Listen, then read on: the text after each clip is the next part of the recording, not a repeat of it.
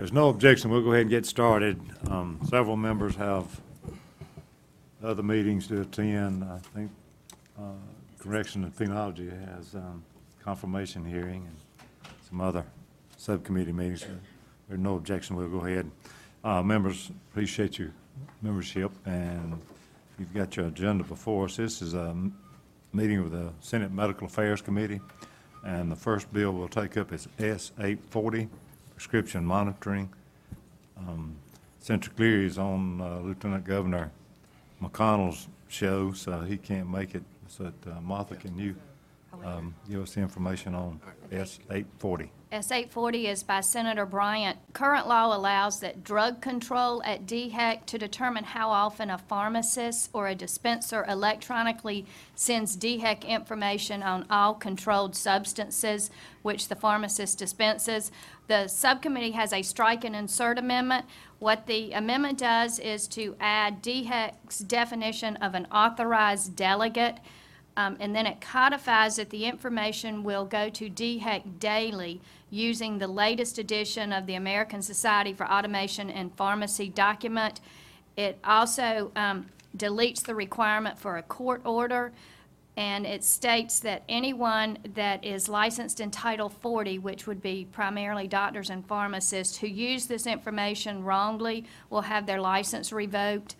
And it encourages doctors to take 2 hours of continuing education in procedures to prescribe and monitor controlled substances. This is not a mandatory requirement, but strongly suggested, and Senator Bryan agreed with the amendment.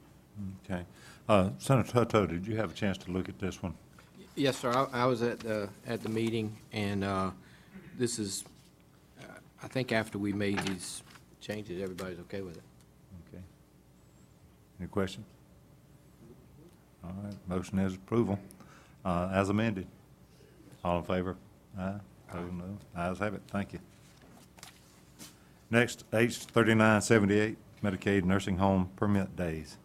H-3978 is by Representative White. You will recall that in 2011 and 2012, there were joint resolutions that were adopted related to the allocation of Medicaid permit days and their penalties. We currently have two provisos in the appropriations bill, Proviso 34.14 and 34.17, that are related to this issue. This bill would codify the provisos.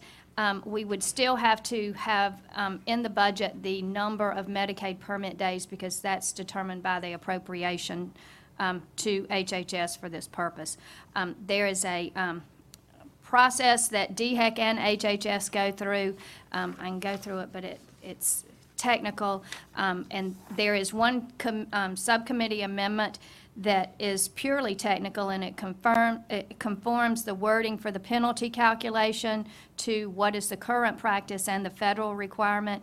And in the bill, it has that beginning July 1st, 2013, that nursing homes would begin reporting daily. We are changing that date to 2014. So the subcommittee has an amendment, and that needs to be adopted. Okay.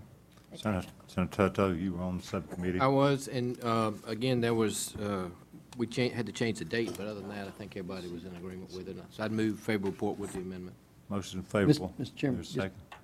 I'm second, Question. but then. All right, discussion. Okay. Senator Alexander. Thank you. And I'm hearing that it did go through subcommittee, Yes. for one thing. And was everybody in agreement with the bill? Was there any objection? There was no objection. Heard objection. at subcommittee. Thank you. Senator Martin and Senator Davis were both on the subcommittee, along with Senator Hutto as well.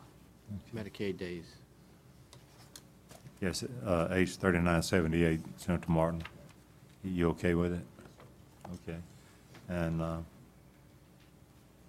right. I move Motion- favorable report motion. with the amendment. Motion favorable as amended. All in favor say aye. Aye. Opposed, no, and the ayes have it. Now, S-748, immunity from liability for providing free health care services. Julie? All right, thank you. This bill allows a healthcare provider to provide services free of charge and not be held liable if those services rendered fall within the Good Samaritan law. It takes effect upon the governor. There was a subcommittee minute that talked about informing the patient in writing, so they would have that the patient knew prior to the treatment. Mr. Chairman. Senator Toto. I also was on the subcommittee for this, and since the subcommittee, it's come to my attention that there is another section that does something very similar that provides notice, but it doesn't add our little language here that says written notice, electronic or otherwise. And I just want those to conform so that, because the earlier one said notice, and this one, we changed it to say written notice. And then at subcommittee, we said the written notice could be electronically, because a lot of doctors have those EMR machines now, could be electronically given.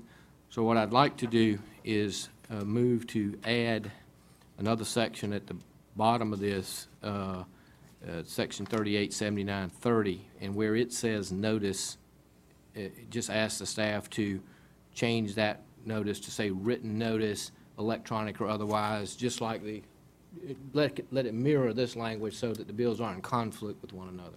Okay. So I would Your move, I suggestion would move, conform to the existing.